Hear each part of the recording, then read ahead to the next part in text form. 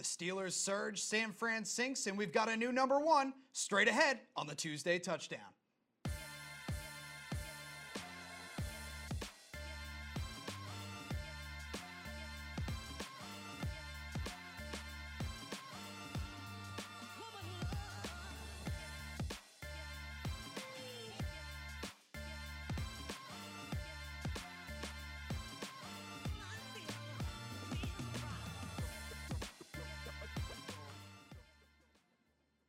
What's up, NFL fans? It is time for the Tuesday Touchdown. I'm your host, Kevin Boylard. This is your weekly tour of the NFL, broadcast live from the 24/7 Sports Studio in Nashville, Tennessee. Tonight, we're revealing our latest NFL power rankings, and we've got a new team taking the number one spot heading into Week 4. These are the only power rankings you'll find, by the way, that are revealed live with the expert who made them, yours truly, available to field your criticism in real time. Also tonight, we'll have Brian Diardo join us via the 24/7 Sports video chat line. He covers the Pittsburgh Steelers for us here at 24/7 Sports and will tell us how your team can trade for all-pro running back Le'Veon Bell. If your team needs a running back, you do not want to miss this. Before we get into all of that, though, let's take a look at the poll. Tonight, we're asking you, has the NFL gotten too soft? Hit that heart reaction if you think the NFL is just fine and everyone is making a big deal about nothing. React with the angry face if you think these new rules protecting the quarterback are tearing away at the very fabric of the game. Real quick, before we get started, we need everyone watching the show right now to please share this video. It only takes a second and it helps us reach a much larger audience. Lastly, after the show, be sure to find us on Facebook Watch. Remember to follow 24/7 Sports Live if you want to be notified the next time we broadcast. All right, the show is called the Tuesday Touchdown. Let's get it started by breaking the plane. Fitzmagic was foiled on Monday night as the Pittsburgh Steelers handed Ryan Fitzpatrick and the Tampa Bay Buccaneers their first loss of the season in Week 3. A good magician knows never to reveal his secret, but Big Ben and the Steelers must have had them figured out all along, because they had an answer for every one of Fitz's tricks. The Steelers may be back, but Le'Veon Bell is still missing, and recent reports say that the all-pro running back is now on the trading block. Teams are clamoring for his services in hope that Bell can be their savior, but trading for him is going to cost an arm and a leg. Factor in the additional cost of signing him to a contract extension, and this is one Bell that will definitely leave your ears ringing. After coming off the bench and leading the Cleveland Browns to their first win in over a year last Thursday, Baker Mayfield has been named the team's starting quarterback moving forward. Cleveland has gone through a bunch of quarterbacks since the turn of the century, but Browns fans believe Baker may be the one. He's already won the city free beer, and for some, that's better than a Super Bowl. Baker wasn't the only one who got a starting nod after Week 3. Arizona Cardinals rookie quarterback Josh Rosen will also make his first NFL start this weekend. With Sam Darnold holding it down for the New York Jets and Josh Allen leading the way for the Buffalo Bills, 4 of the 5 quarterbacks selected in the first round of this year's draft are now in starting roles. Baltimore Ravens quarterback Lamar Jackson is the only one left on the bench, and to make matters worse, he's forced to watch Joe Flacco. The San Francisco 49ers are suffering from a little bit of heartbreak this week as franchise quarterback Jimmy Garoppolo has been lost for the season to a torn ACL. It's a crushing blow for the 49ers, but some in the Bay Area are telling them to suck it up. After all, San Fran is only losing its quarterback. Oakland is losing its whole team. New Orleans Saints quarterback Drew Brees broke the NFL's all-time record for career completions in Week 3 and will continue to rewrite the league record book every time he connects with one of his receivers from here on out. For a team that loves to play indoors, the Saints sure love a cool breeze on Sunday. Philadelphia Eagles center Jason Kelce recently shared some intimate details regarding the hands of Carson Wentz and Nick Foles, claiming that he can tell which quarterback is taking the snap based on the way their hands feel. Kelce says Wentz has hands that are soft and very affirmative, while Foles has hands that are very large and strong. Now that Kelce has gone full weirdo, don't be surprised if the Eagles start calling more plays out of the shotgun. Those were the biggest stories of the past week. Get your comments in on each of those topics and feel free to bring up any others when we open up the phone lines later in the show. In a few minutes, we'll reveal my Week 4 NFL power rankings, but before we do that, let's check in on the control room and take an early look at the poll. Mike, the producer, what's up? What is going on, everybody out there, all of our fans? Pleasure to join you on this Tuesday night on the Tuesday Touchdown. Has the NFL gotten too soft? 37 of you say yes, it has, and only 2 of you say no. I'm curious who those 2 that say no are right now, but 37 of you are on the side of Clay Matthews. Yes, and the quote that we're referencing is from Packers linebacker Clay Matthews, this from the Green Bay Press-Gazette after the game. Clay Matthews saying, "Unfortunately, this league is going in a direction I think a lot of people don't like. I think they're getting soft. The only thing hard about this league is the fines that they levy down on guys like me who play the game hard." So Clay Matthews has been penalized 3 weeks in a row for roughing the passer, and he's not happy about it. I know a lot of Packers fans feel the same way, and I think fans across the NFL are starting to feel that way as well. So don't forget to vote in that poll. Now, we say hello to Steve Toronto, who covers the Carolina Panthers for us here at 24/7 Sports. Steve, you've got Christian McCaffrey on today. He looked pretty good against the Bengals on Sunday. Tell me again that Christian McCaffrey can't run between the tackles. I would never say such a thing, 28 carries, Steve. 184 yards. He only caught 2 passes after catching 14 the week before. Who's a scat back now, Kev? Yeah, I'll say he looked pretty good, and I think if anyone was happy about it, Cam Newton's got to be happy about it. After leading the team each of the first 2 weeks in rushing, that's what they drafted Christian McCaffrey in the first round for. It is, and also the fact that, I wrote something for Panthers today about how everyone wants to compare, DJ Moore isn't producing nearly as much as Calvin Ridley is. Cam Newton hasn't had to throw the ball to win games. He threw for 150 yards on Sunday. And by the way, if you want Calvin Ridley's record, you also want the Falcons' record, or Calvin Ridley's production, do you also want the Falcons' record? Good point. Panthers are 2-1, not having to really rely on their passing game. Falcons have put up numbers all over the board, and they're 1-2. I'm looking in the comments section now, and some early reaction to the poll is really telling. Fenton, Alyssa, Debbie, all agreeing, saying that the NFL has gotten way too soft. Alyssa saying exactly right. Cheryl saying, I agree. So a lot of people agreeing with Clay Matthews after what we've seen lately. So I think that there's a lot of fans that definitely sympathize with Clay Matthews right now. Just checking in on the other fans that are here. Stefan, DJ, Larry Dell from the year 2026 checking in. Love having our fan from the future here to tell us what he thinks about it. So he says that he's actually traveling to 2019 soon. So. Hey, send John Titer my regards. And I'm sure we'll hear from Andrew, our Bucks fan, from north of the border at some point. But I hope to hear from all of you. Drop in your comments section, where you're watching this from, where you're tuning in from, who you're rooting for, who your team is, and also let us know what you think about the power rankings. Remember, Brian Diardo will join us via the 24/7 Sports video chat line at the bottom of the hour to talk all things Le'Veon Bell, including how your team can trade for him. But I've been promising my Week 4 NFL power rankings, so we got to hit those first. Let's work backwards this week and see how it goes. All right, so starting at the bottom, new 32, it's Arizona Cardinals. They look like the worst team in the league after the Buffalo Bills did for the first couple of weeks, but the Bills got an astounding win over the Minnesota Vikings. So the Cardinals are last. 49ers are down 15 spots. It's all to do with Jimmy Garoppolo's injury. Houston Texans, they don't have the offensive line for Deshaun Watson to get going. They're down to 30. Oakland Raiders blow another second-half lead. They're down to 29. Sam Darnold, I guess the honeymoon is officially over. They're down 5 spots and now at 28. The Buffalo Bills, as we mentioned, up 5 spots. The Dallas Cowboys down 9 spots. The Dallas Cowboys looked like a completely different team against the Seahawks than they did against the Giants. They looked more like the team that took the field in Week 1 when they played the Carolina Panthers and couldn't get anything going on offense. Outside of that big play, I really don't know.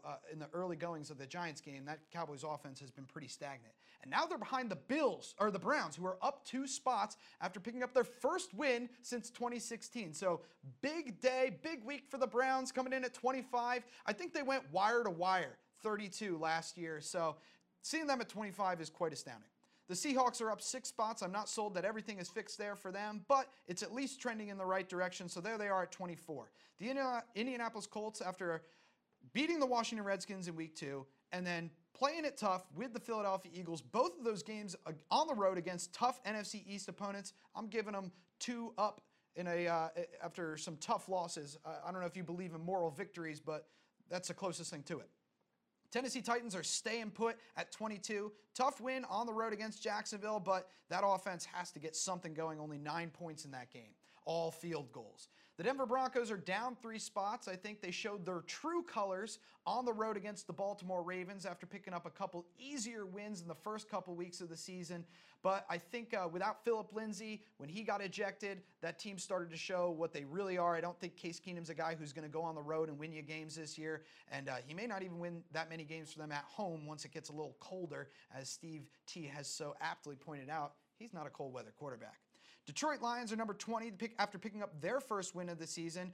Was it a quality win against the New England Patriots? We'll see how things end up shaking out, but the Patriots look like they're more in disarray than the Lions getting it together, although the Lions did have their first 100-yard rusher since Thanksgiving of 2013. They gotta like the early returns on Kerryon Johnson at running back, the rookie. The New York Giants are up one spot after beating the Houston Texans on the road. That's their first win of the season as well. The Chicago Bears are up a spot, but still hanging back at 18. I want to see that offense get going before I start jumping on them as a top half team. They got to make that climb. Otherwise, it'll just be the Khalil Mack show, and I'm not so sure they'll be able to hold on to that lead in the NFC North with just him.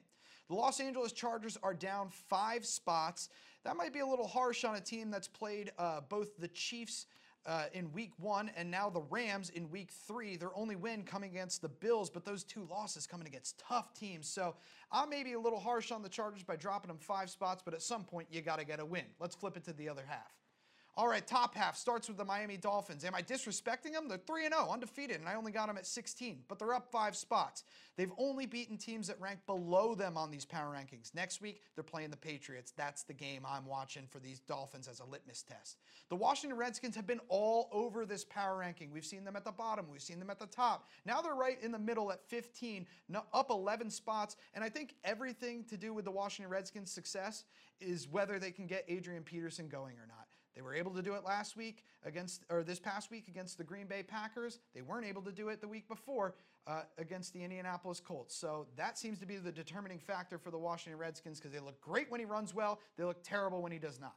The Baltimore Ravens stay put at 14, even though they picked up a pretty decisive win over the over the Denver Broncos. I just don't know who you can put them over in terms of the teams that are directly in front of them, and considering they just played the Bengals in week 2 and lost pretty handily, I guess you could say, on Thursday night. So I can't put them over the Bengals just yet. Even though the Bengals lost to the Panthers this week, I've got them 1 spot ahead of the Ravens. The Tampa Bay Buccaneers, they fall only 2 spots.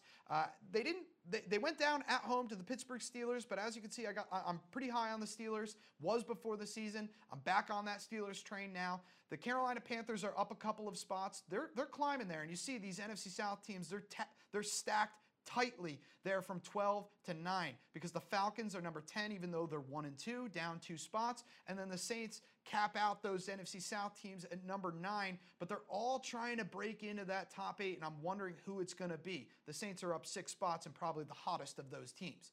The New England Patriots are down 2 spots. Yes, things aren't looking great in New England right now, but I don't want to be the fool who jumps ship way too soon and the Patriots sail to another Super Bowl. So I'm keeping them at 8 right now, down 2 spots. Minnesota Vikings are down 5 spots after an embarrassing loss at home. They just got the doors blown off by the Buffalo Bills, but you can't be too reactionary in this game. Yes, that was the worst loss we've seen of any of these premier teams, but you can't go week to week like that. I know it's still early. The sample sizes are small, and that is 1/3 of what we've seen them do, and that was a total stinker. But this Minnesota Vikings team looked pretty solid in each of their first 2 outings, and so I'm going to keep them at 7 right now with the potential for the floor to fall out if things go awry again on Thursday night against a tough Rams team. The Jacksonville Jaguars are down just 1 spot after a tough loss at home to the Tennessee Titans. For some reason, the Titans just have the Jaguars number. I'm not going to go too hard on the Jaguars, considering they're still waiting to get Leonard Fournette back at full strength, and I still think this can be a good team when they're not playing the Titans.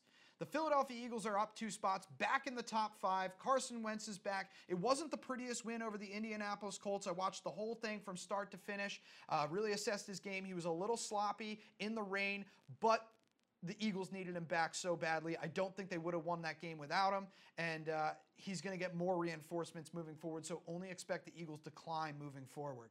The Green Bay Packers are down 3 spots after losing kind of big excuse me, to the Washington Redskins.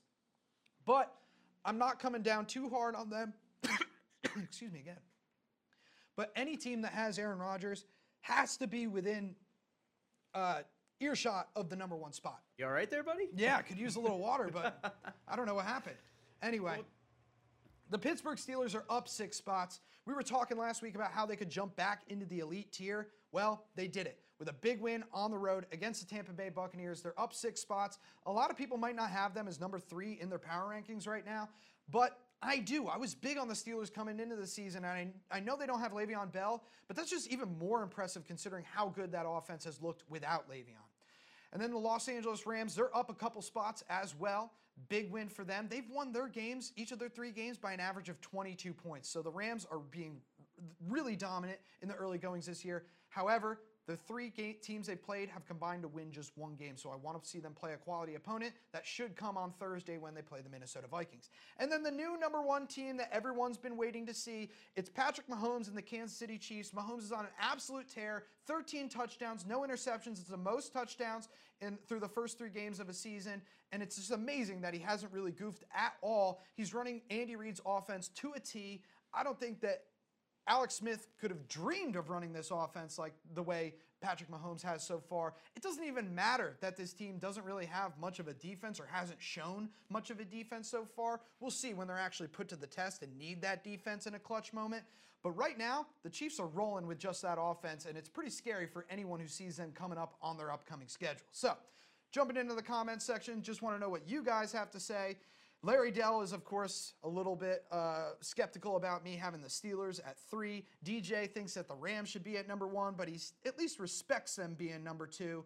And then Stefan is another guy who doesn't like the Steelers at 3. I know he's an Eagles fan. He always thinks I'm disrespecting the Eagles. Look, man, that was a pretty close game against the Indianapolis Colts. So, you know, I wouldn't be coming at me. I'd be coming at your own team and telling them, hey, look a little better next week. Now, I got to give Carson Wentz for making those moves, though, and doing so well without a lot of his weapons.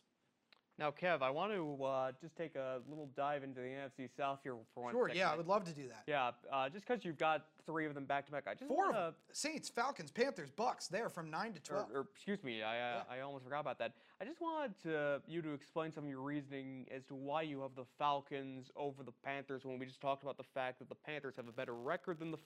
Well, I guess the Week 2 loss... Yeah, that has something to do with it. It has something to do with that, but I also wonder, you know, have you really been... Were you seduced by the fact that they put up close to 40 in that shootout with the Saints, or is it... Well, I can break down this NFC South pretty good here, but yes, the Atlanta Falcons had a great offensive performance. Matt Ryan had 5 touchdown passes in that game, and that's the offensive performance that the Falcons have been waiting for. And Calvin Ridley had 3 touchdowns in that game. He could be the answer to the Atlanta Falcons' red zone woes, because Julio Jones just is not getting in the end zone for them. So the fact that Calvin Ridley is very encouraging for fans who have been just frustrated by the way the Falcons offense is going.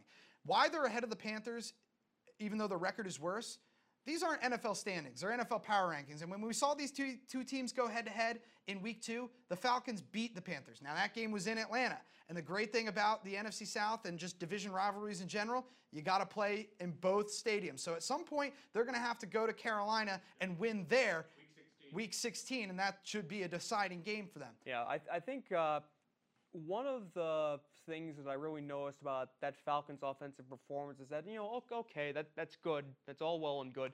That was determined by game script. You know, Matt Ryan has to throw 4 or 5 touchdowns because I think, God, what they had? They had less than 50 yards rushing. With Devontae Freeman still out and Tevin Coleman kind of, you know, turning into a pumpkin after the ghost of Haruki Nakamura possessed the Panthers defense last week.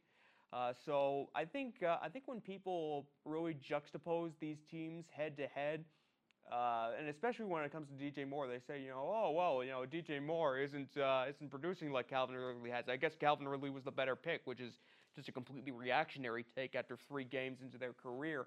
But you know, the Panthers have not had to win games through the air. They've been able to do their traditional, you know, their offensive philosophy is, you know, run the ball and play defense and wear the other defense down. Whereas the Falcons rely more on a fast passing attack and stretching the field.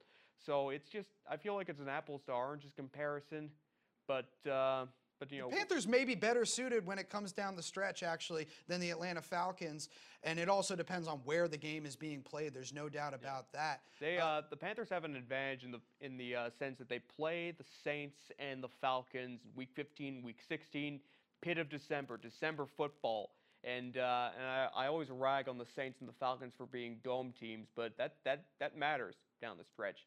Absolutely. You get guys that play in that neutral environment out in the cold. They change. Yeah, and I think that the Saints are the hottest team in the NFC North or in the NFC South right now because they beat the Browns in Week 2, and then they followed it up with another win. So they're on a 2-game winning streak, and it was a away game in overtime beating a division rival in the Atlanta Falcons. So you got to give the Saints the bump there. And then the Buccaneers, why they're at the bottom, I think the Fitz magic is starting to run out a little bit, and it's going to be tough for them to keep that going. And now they may have a quarterback controversy, which isn't going to help at all. The one thing that separates the Carolina Panthers from the rest of this pack is Cam Newton is playing on an MVP level again. That's something to keep an eye on. He's got 5 touchdown passes, I believe, and 3 rushing touchdowns. Yep. Even though Christian McCaffrey had the big game on the ground with 184 yards, Cam Newton got into the end zone twice in that game. And if he's able to produce on an MVP level, the Panthers will always be a very tough team to beat, and that's why I like the Panthers moving forward. Not right now in terms of better than the Falcons or the Saints, but I do like them as a team that will continue to grow, continue to lurch forward, and if Cam Newton continues to perform on this level and avoid making mistakes. Speaking of Cam, I've got some numbers for you here, Kev, to support that argument. Cam is completing 67.4% of his passes, which is way higher than his career high of 61.7. In 2013, he has a quarterback ranking of 99.7, which is slightly better than his MVP season rating of 99.4. And he's thrown 5 touchdowns and 1 interception in 95 pass attempts, which is a career high in interception percentage, 1.1. Nice. Andrew, the Bucs fan from north of the border, is in the comments section. It says, just wait for the Bucs to spoil the Panthers' playoffs hopes. I'm sure we'll hear from him in a bit when we open up the phone lines. We got fans already asking for the phone number. Stay patient, fans. Remember, we've got Brian Diardo coming on. He's talking Le'Veon Bell. He's going to tell us, too, which team is in the lead to go and get Le'Veon Bell's services because he's on the trade block, according to reports. We'll find out everything, including all the things that may go into a potential trade, what it would cost your team to go out and get him. Tier 2 is pretty cool, but let's take it to Tier 1. I'm interested in the New England Patriots here. They had a bad loss to the Detroit Lions. Do you think this team really deserves to be a Tier 1? Look, as I said in the beginning, I don't want to be the fool who jumps ship on the New England Patriots and then they sail to a Super Bowl. That would be devastating for my career because I would be just ripped apart by New England Patriots fans as a guy who didn't have confidence. And how can you not have confidence when they have Bill Belichick, the best coach in the NFL? Yes, he's going to get it figured out. Tom Brady, the greatest quarterback of all time. He's 41 years old and not playing like Tom Brady of old so far, but guess what? Pretty soon, he's going to be getting Julian Edelman back from suspension. And you know what else? He's probably going to have Josh Gordon up to speed before too long. That passing attack is going to get better. And then on the defensive side of the ball, they were missing 3 starters in Trey Flowers, defensive end, and then Patrick Chung in the back end, and Eric Rowe. When those guys are healthy and back on the field, the Patriots don't look like the team that they were on Sunday night against the Detroit Lions. I think that this team is going to be motivated to beat the Miami Dolphins in New England because everyone's saying there's a new class in the AFC East. It's the Miami Dolphins. They're 3-0. They're undefeated. They're going to come and they're going to flip the script in New England, and the AFC East is going to be flipped on its head. I don't think so. I'm sticking with the New England Patriots until I see something to lead me to believe otherwise. I just want to jump in here. One of the things that I think I'm seeing with the Patriots is for so long that they've essentially relied on this modus operandi of, oh, we're going to get this scrub off the street and we're going to turn him into a Pro Bowl level receiver or other position or what have you. And so far from them, I just don't see that working. Like, you take a guy like Philip Dorsett, for example. I don't see it with him. I know I was apoplectic about the fact that the Browns traded Josh Gordon to the Patriots, but, if he can't get on the field and be active in week 3. Oh, you got to give Josh Gordon more than it took Philip Dorsett, for example, a year to learn the offensive system. You got to give Josh Gordon more than 5 or 6 days or however long it was. I think that Josh Gordon, if he does actually pick up this offense, can be a big piece for this Patriots. No, I'm terrified of him if he actually picks up the offense. He can go for 300 yards and 6 touchdowns in that offense, easy. Look, I think we've seen it before. We saw it last year when the Patriots got the doors blown off them in Week 1 against the Kansas City Chiefs. We saw it a few years before that, 2014, when they lost to the Kansas City Chiefs and were 2-2 through 4 weeks of the season, and everyone was saying, oh, Brady's done, the Patriots dynasty is over. Well, guess what? They said on to Cincinnati, and then they went on to the Super Bowl, and they won the Super Bowl that year. So I'm not jumping ship on the New England Patriots. New England Patriots fans, hang tight. I think that this team is going to make a comeback. They're 1-2 right now. It's not pretty. I think that's their first still in time a division with the Buffalo Bills and the New York Jets. They'll be fine. Yes, that's right. I think it's their first time since 2012 that they've lost 2 of their first 3 games. So definitely unfamiliar territory. Let's see if we can maybe hit a couple of the other tiers here. Yeah, Kev, I was going to say, when it comes to Tier 3, the Bears, I think they've been playing pretty well, admittedly, as a Packer fan. Do you think they deserve to be maybe a little higher? Aaron's not very happy back here. I'm shocked. No, I do not think that the Bears deserve to be any higher than where you see them right now. And I understand that they're leading the NFC North right now at 2-1, and they're higher than the Packers and the Vikings in the standings, but way, way behind them in my power rankings. But let's be honest, when you look at this Bears team, they barely beat the Cardinals, who are the last ranked team in my power rankings. They needed a second half comeback to beat the Cardinals, who have looked abysmal, had scored 6 points in the 2 weeks before that game. And so the Bears, I think Mitchell Trubisky does not really give them the best chance to win. I don't know who else you got, and you got to stick with him since he's a second overall pick and it's only his second year. But holy cow, Mitchell Trubisky is not really leading a potent offense, so to speak. It's all Khalil Mack and that defense. Now, that defense is good enough to get them to that 18 spot and maybe even higher if they continue to win. But when I look at some of the other teams that rank ahead of them in Tier 2 or just the Los Angeles Chargers at 17, I don't think there's any way the Bears would play the Chargers and win that game. The Chargers are a better all-around team, and I think they had the weapons to spread out the Bears and actually do some damage against that defense. I'm not so sure we've seen an offense other than the Packers in Week 1, who delivered them a loss, to really stretch out that Bears defense and push them to the limits. I think that what we've seen from the Bears is a little bit of early success, maybe even a touch of beginner's luck when it comes to Khalil Mack with his new team. He's not going to be able to get a strip sack every single game. They're not going to get a pick 6 every single game. So I think that the Bears are going to fall off a little bit, still be headed in the right direction, but I don't see them winning a bunch of games this year with their defense. I'm sorry. Kev, a Kyle Fuller interception, we would be 3-0. Yeah, would be. That's it. Would be. Yeah. And the Cardinals were a Josh Rosen fourth quarter game-winning drive away from beating them. So we could play coulda, woulda, shoulda all day here. Kyle Fuller did not catch the ball. So that's that. Anyway. Kev, real quick, because we got and it's Brian. not like, hold on, it's not like 3-0 would get you even that much higher, because look at the Miami Dolphins, who are 3-0 and only at 16. So I don't care about the records. We're not doing standings. If you want standings, go look up NFL.com and just go read the standings. These are power rankings. This is my opinion on who would beat who on any given Sunday if we were to line up people today most of the time out of 100. If you line them up against each other 100 times out of 100, I think that the Chargers beat the Bears 75 to 80 times. Well, Kevin, your opinion's just wrong. Well, Kevin, all right, let's get your opinion. We're saying 100 out of 100 times. Let's take it to Tier 4 real quick. Mm-hmm.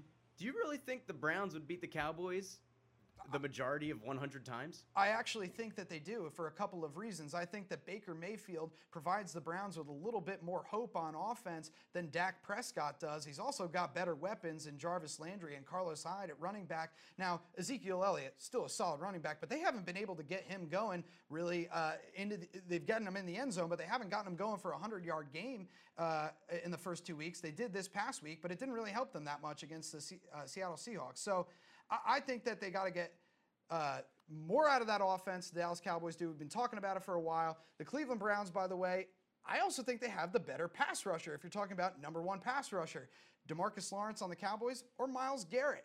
I think the Cleveland Browns, they take the ball away a little bit more than the Dallas Cowboys do. I would take the Browns over the Cowboys. I really would. I think with Baker, anything's possible. You saw that against the Jets. I think there's a little more hope. There's hope. There's spark. And he's this complete zeitgeist. He comes into the huddle, and those players are like, okay, Baker's in here, good, we're winning this game. Yeah, yeah.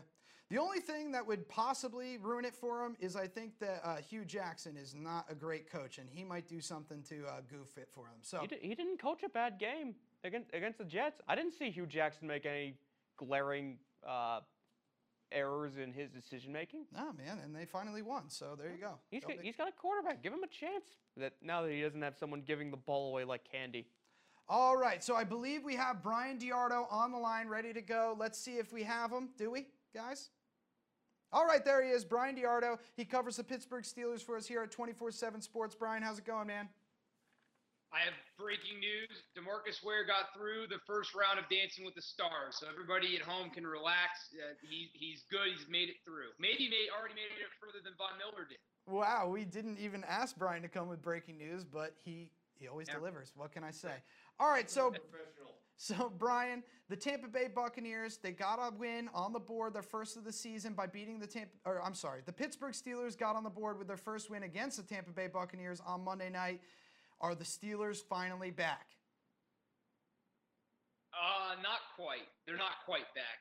Chris Boswell missed a field goal and extra point. Now Mike Tomlin standing by him, and as he should. Boswell was a Pro Bowler last year. So special teams, Kevin, still an issue.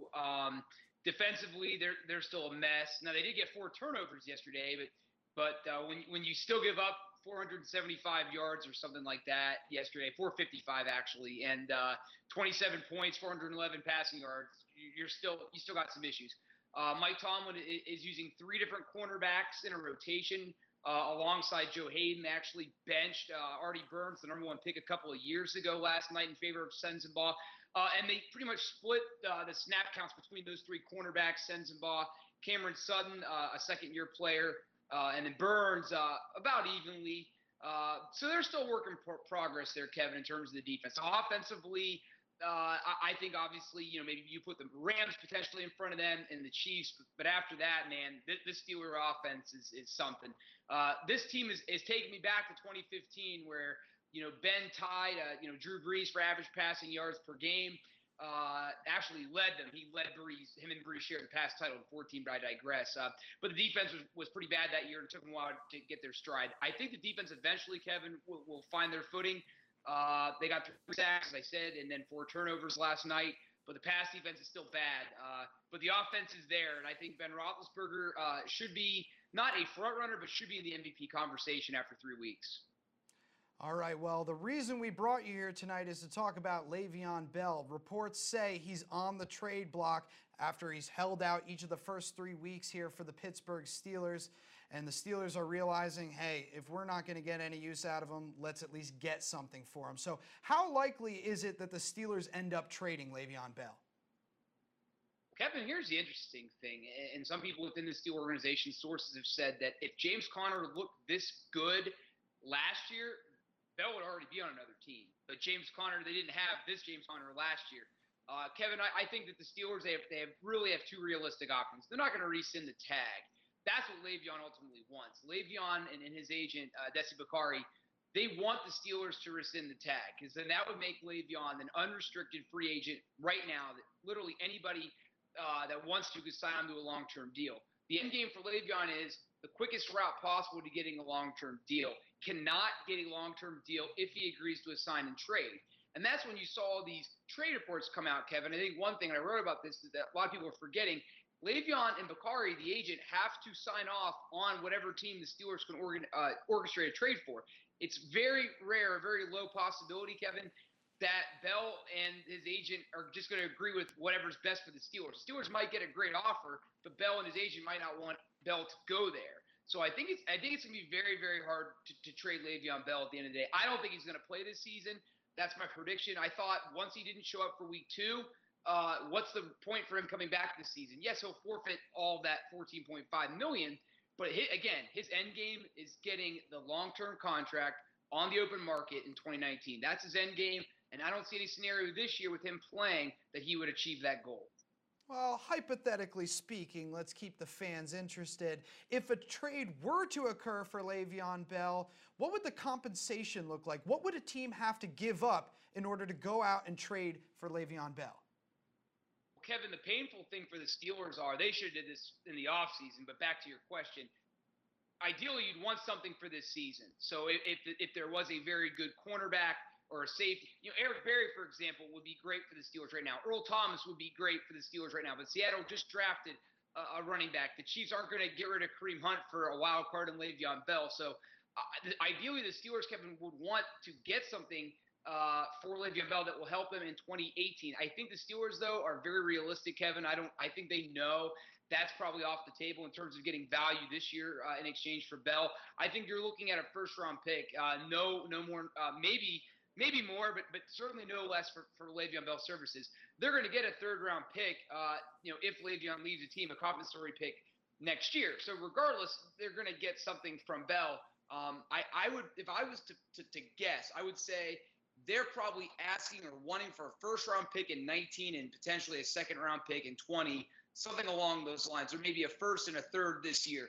It's going to be at least a first-round pick that they're going to want. I could see them settling for a second-round pick, no more than that. I think they're going to come in strong, multiple picks, leading with the first-round pick, and then maybe settling for a second if they are starting to fear late in the season that they might not get anything. But this is just assuming that Le'Veon even wants to play this season. I don't think Le'Veon wants to play this season. It also is assuming that teams really, really want him. We see Jake in the comments section here. It says, Kansas City doesn't even want Le'Veon Bell. Get out of here with that. So you triggered some Kansas City Chiefs fans by even suggesting it. But there are plenty of other teams that are extremely interested in Le'Veon Bell and know that he can help them moving forward. So who are some of the teams that you're seeing out there that maybe are emerging as a front runner for a trade for Le'Veon Bell? I mean, this will not happen. I think the Cincinnati Bengals will be a Super Bowl contender if they could get him. There is no way that's going to happen. Maybe next year on the free agent market. I think Cincinnati's a pretty strong team, and I think they're the team that could challenge Pittsburgh for the AFC North. They just don't have a running back, and I know Steve Toronto's in the he watched that game, Panthers Bengals. I think the Bengals' lack of running game was the big thing there. That's because they didn't have Joe Mixon. Joe Mixon's hurt. You can't necessarily fault the Bengals for not having a running game when Joe Mixon, I think he had over 100 yards in the first two games. It's just that he's going to be out for a while with a knee injury. So, I mean, you could argue that the Bengals don't really have that much depth in the run game. But Giovanni Bernard's not a bad running back either. Well, what about some of the other teams? What about some of the other teams we've seen, Brian, like the New York Jets or the Tampa Bay Buccaneers? Jets are the front runner, and I'm usually more wrong than right. But I did right yesterday morning that I thought the Jets would be the team, and then later the reports came out that the Jets have talked to the Steelers and they are interested. The Colts and the Buccaneers, those are the three teams. Those are the three teams Pittsburgh would be comfortable getting, dealing him to. The Bengals aren't going to get him. They're not going to trade him to a division rival. Patriots aren't going to get him. I saw Stephen A. Smith wailing about that, unless it's on the open market. But they just signed a running back or drafted one in the first round this year, and Sony Michel. So I think the Jets are the unquestioned front runner. They have the cap space. Think LT and Sanchez, but a better quarterback in Darnold and a younger guy in his prime than Le'Veon Bell. And I think the Jets would pull that trigger, and I think Le'Veon would want to play there. Le'Veon has other interests outside of football. Obviously, people know about his wants to have a rapping career and whatnot. The Dolphins certainly don't need him. I think that would be certainly a team. Le'Veon obviously enjoys living in Miami, lives there in the offseason. But I think in this order, it's Jets, Tampa Bay, and the Colts. Tampa Bay has an explosive offense. You plug in Le'Veon Bell there. I don't care if it's Winston or Fitzpatrick. He's going to make things happen. Tampa Bay doesn't use the running backs much. That would change with Le'Veon. The Colts, you get a chance to play with Andrew Luck. He play on turf. Less cold weather games. So I think Le'Veon would be okay with that. But I think the Jets are the clear front runner, and I think the Steelers would love to trade him to the Jets from the standpoint, Kevin. You just made the Patriots season a little bit harder, because they'd have to face Le'Veon Bell twice a year. So I think it's the Jets if Le'Veon is to play on another team this season. All right, Brian, you made a lot of Jets, Colts, and Bucs fans happy. We'll see if Le'Veon can do the same, because he's not making Steelers fans happy. Brian, we're glad to have you. As always, make sure you're following Brian on Twitter, @BrianDiardo. Brian, we'll catch you next time, man. All right, Kevin. Thanks, guys. See ya. See Great you show later. as always. Thanks. All right, so we're jumping back into the comments section, and actually, we'll open up the phone lines right now since we got some time before we jump into our next segment. That number is 615-422-5240. Call in, ask with any questions about my power rankings, about our poll. We're asking if the NFL is too soft, or if you want to talk about Le'Veon Bell and the possibility of your team signing him. We just had Brian DiArdo on, and now we have our first caller. Welcome to the Tuesday Touchdown. What's your name and who's your favorite team? Hey, what's up, guys? It's Daniel, the Seahawks fan again. Daniel, the Seahawks fan, checking in. What's going on, man? All I gotta say is, how about them birds right now, huh? Yeah, well, they finally got on the board with a win, so it's a step in the right direction. But they were lucky to play a totally impotent Cowboys offense, if you ask me. Yes, but I have two questions for you, and I will make them rapid fires. And you're asking a lot of the fans if they feel that the NFL is going a bit too far with the roughing the passer. I would say yes. I'm just wondering, I would ask you the same thing. Do you and all your colleagues there feel that the NFL is doing, taking this too far with the roughing the passer? I'll share my final thoughts on that at the end of the show. But Steve, I'll kick it to you. What do you think about the roughing the passer penalty? The Jason Pierre-Paul call on last night when he just kind of, does this to Roethlisberger, and Roethlisberger acted like he got shot when that happened, and they called it for that. That's not football. This is completely. The NFL just can't help themselves. They have to have something, whether it's the catch rule or this new sack rule. They have to have something that allows them to manipulate the outcome of these games. It's just, and I'm not saying anything. I'm not accusing anyone of anything when I say that. But it's just. But these games do have an impact, or these calls do have an impact on the game. They do, and they shouldn't. It's a bad PR. It's a bad PR move for the NFL because you don't want to look again like you're having the guys in stripes influencing the the end result. And touching on that Ben Roethlisberger play in particular, where he went down, I think these new rules are going to breed some flop artists because that was a flop and a half. All right, Daniel, what's your second question? The kind of thing is, from what I'm aware of, since I know that the next opponent for the Seahawks is the Arizona Cardinals, for what I'm aware of, they're starting their rookie quarterback Josh Rosen over Sam Bradford. Yeah, another potential get-well game. I think they're just looking around the league and seeing what everyone else is doing. When you see the Browns put in their rookie quarterback in the second half and they go on to win their first game since 2016, it maybe opens some eyes and think, hey, maybe putting a rookie in the game isn't the worst idea, especially when you're looking at Sam Bradford and it's not really working out. And that it wasn't going to work out in general. No, and thank you very much for your call, Daniel. Appreciate that. And I agree with the Sam Bradford stuff. It was never going to work out for him, especially with his injury history. He was going to go down at some point. He's lucky to have been shown the bench before he injured himself. All right, we got more callers. Welcome to the Tuesday Touchdown. What's your name and who's your favorite team? Hello, ladies. Oh, my goodness. It's Jake, the Chiefs fan. We haven't heard you in a while, man. What's up? Been busy. I want my apology from you and Sam. Oh, come on. I'm not going to apologize. I mean, I'll tell you I was wrong. Well, I think the jury's still out, but I mean, for those of you who don't know what Jake and I are talking about, he's a diehard Chiefs fan, and we've been talking all offseason, smack talking back and forth, because we're big Jimmy Garoppolo fans here at the show, or at least we were last year. There may or may not have been some offseason incidents that turned us away from him a little bit, led to the retirement of a specific chant.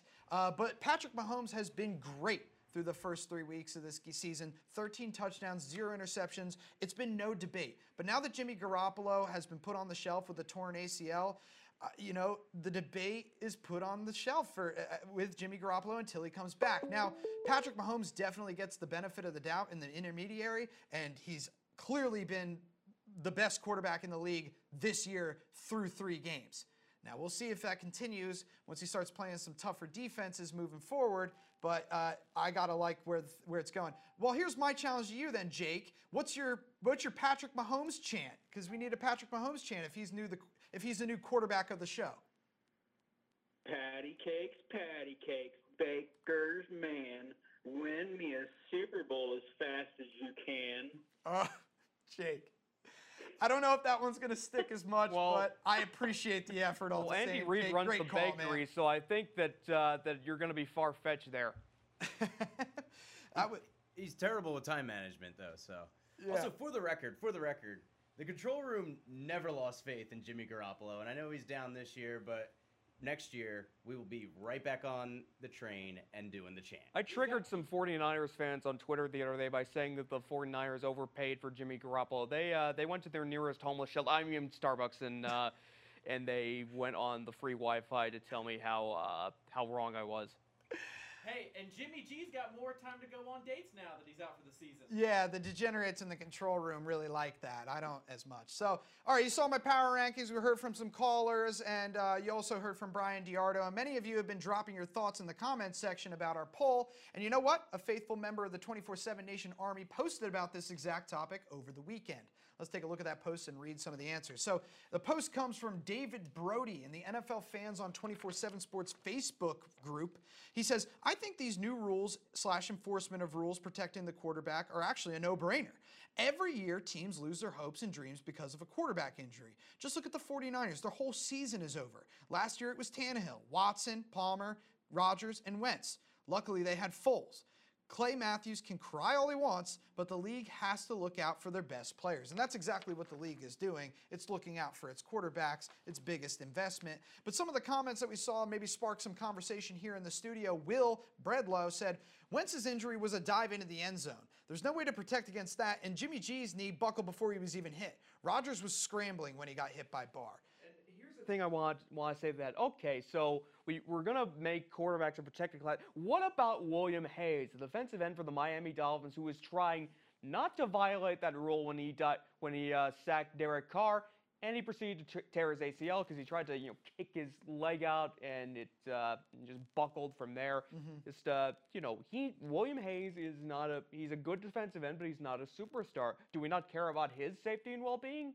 Well, that's a good point. If you look at the players that he mentioned, and Will makes a great point in his rebuttal. It says Carson Wentz's injury was diving into the end zone. There's no way to protect against that. And Jimmy G, his knee buckled. That's a non-contact injury. These injuries just happen. So I suggested, it's not what I suggested, it's what I suggested the league would probably do when I said last year that the Aaron Rodgers rule would come into effect. When a quarterback is rolling out and running outside the pocket but still looking to pass, he loses the protection of what's called the two-step rule. And what that means is if a rusher is coming at him and he has two steps, and if it comes from longer than 2 steps, then it's roughing the passer. And if it's shorter than 2 steps, it's kind of like he was just chasing him while he's running out of the pocket. I thought they would extend that protection, the two-step rule, to quarterbacks who run outside the pocket. Instead, they took the other aspect of that play, the Anthony Barr falling on top of Aaron Rodgers and injuring him and landing with his body weight, and that's what they decided to attack. Not the play of the quarterback and extending a protection to a different angle of the quarterback play. What they did was attack the style of tackle on the part of Anthony Barr and all defensive players who now drive quarterbacks into the ground. And the most ironic thing is that Clay Matthews of the Packers has been hit the hardest with this rule. We'll see if they did that, though. Then they'd have to protect Cam Newton. We're not interested in that.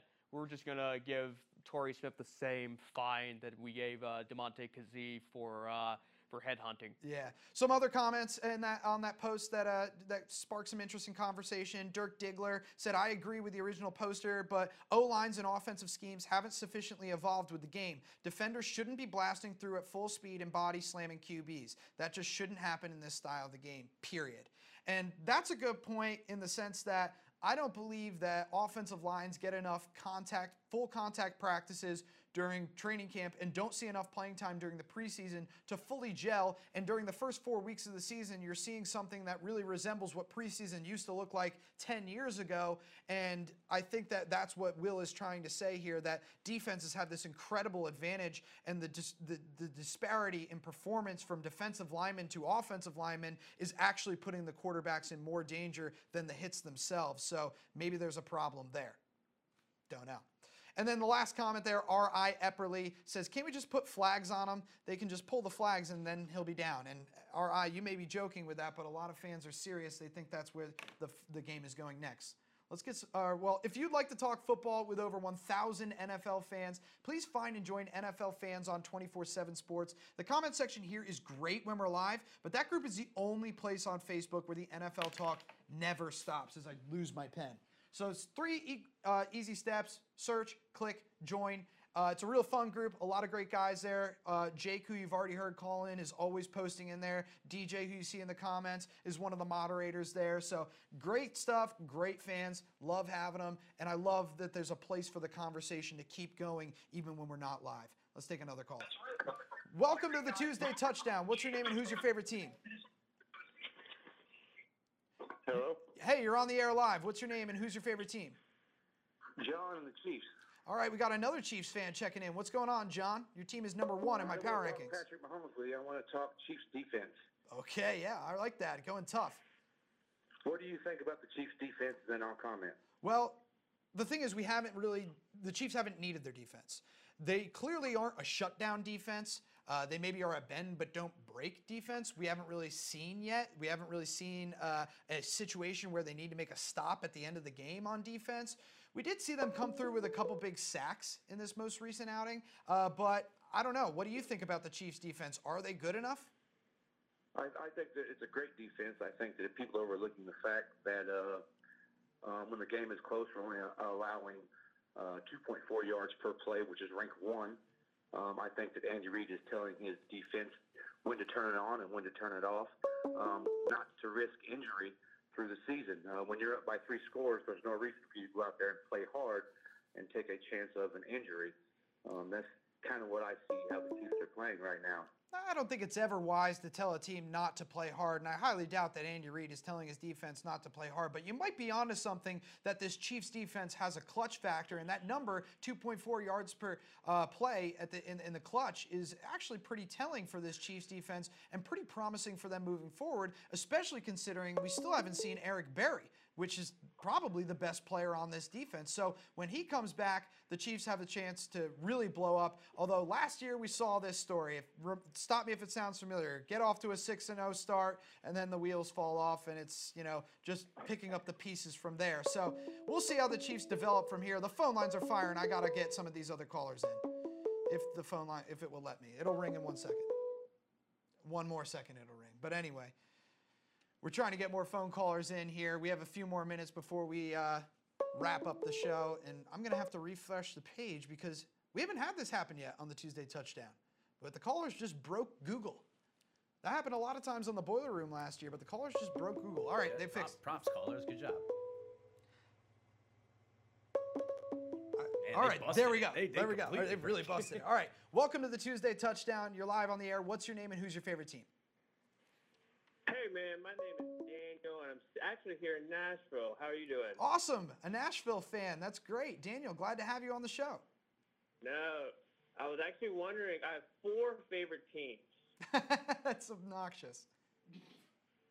But go You ahead. want to hear who they are? Yeah, sure. Lay them on me. So we do a hashtag GTSR, and because I'm a fan of the Giants, Titans, Steelers, and the Ravens. Wow. So you have a hashtag built just for that. How many people are using this hashtag? Because that seems like a very rare collection of teams. Yeah, it's just me right now, but we're big fans, and I'm big fans of all 4, so we're just we're promoting it. All right, Daniel. Well, that sounds good, and best of luck for your hashtag. I don't know if I'm going to start using it, but if it catches on, you could say you heard it on the Tuesday Touchdown first. Another caller here. Welcome to the Tuesday Touchdown. What's your name and who's your favorite team? My name is Ryan Anderson. I'm a Philadelphia Eagles fan, and I'd like to just kind of touch on the Le'Veon Bell to the Eagles talk. All right, I like that. Let's do that. So you're an Eagles fan, and are you holding out hope that the Eagles might make a trade for Le'Veon Bell, or do you think it's nonsense? I think it's stupid. Okay. I think, currently within the next year or two, we're going to have to pay players like Carson Wentz, Ronald Darby, Jay Ajayi, and Nelson Aguilar. If you're going to pay those type of players and trade draft picks, I feel like that's just setting the franchise up to suffer in a couple years down the road. When you have money tied up and you have no draft picks to draft young players to keep the team fresh, you're going to end up like the Seattle Seahawks here. You know what what? I'm saying? I do know what you're saying, and you make a great point because everyone wants to talk about what it will cost to go and get Le'Veon Bell in terms of draft picks. And we've heard a lot of people say, how about a first and a third? That's all great, but what about when you have to sign him to the contract extension where he wants at least $15 million per year, which would make him the highest paid running back in the entire NFL? So I think there's a little bit of trepidation for any team that wants to pull this move for Le'Veon Bell or is at least considering it, because it's not just the draft picks you have to give up, it's also the compensation in terms of a new contract. So thank you for bringing that up. Glad to have an Eagles fan checking in who's reasonable. Let's see if we can get one more caller in here, or maybe even two if it's quick. If they come through. I'm looking at the comment section here. Ronaldo says they gotta get rid of Jason Garrett. I think Jason Garrett's got a decision to make. He's got to take the play calling duties away from Linehan. All right, here we go. We got another caller on the line. This might be our last one, but you guys keep firing. I'm sorry if that's really annoying you. But welcome to the Tuesday Touchdown. What's your name and who's your favorite team? It's DJ. Hey, all right, DJ. Glad to have you. Great caller to end on. What's going on, man? So, got two things on. So, this is a little contradictory. I don't. Once about Seahawks in their game Sunday, which I'll talk about first before I get into the other one. So, what are you guys' thoughts on Chris Carson? First touchdown from a running back on Seattle's team since J.D. McKissick last year against the Colts, and our first 100 rusher in I don't know how long. Right, that's got to feel good if you're a Seahawks fan, and if there's one guy who's relieved, it's Russell Wilson, because he's got to be like, oh, thank goodness I didn't have to carry the load on the ground for once. And that was just the definition of a get-well game for the Seattle Seahawks. Everything worked for them against the Dallas Cowboys, and if they could play like that all season, it'll be a good season for them, and they'll exceed my expectations, because I really don't think it's going to be a great year for the Seattle Seahawks, and I don't expect them to be putting up multiple 100-yard rushing games, but Chris Carson was at least a breath of fresh air for the Seattle fans. So why don't you contradict yourself now? What? You said you had a contradiction, so what was your part? So, yes. Why is it that people say the referees need to let the players play and just let them play instead of calling so many flags, yet they're like they don't want the players to continue playing hard because they're worried about getting injured, yet they want them. So I'm confused with some fans in that area. Look, no one likes injuries. No one is a fan of injuries. I think that just goes without saying across the board for any sport that we're talking about. Injuries stink. However, the reason we watch football is because we turn on the television and these guys are doing absolutely mind-boggling things with their bodies. And it's extremely dangerous. People talk about making the game safe. There's really only one way to make the NFL and the game of football safe, and that's to not play it. So injuries are part of the game.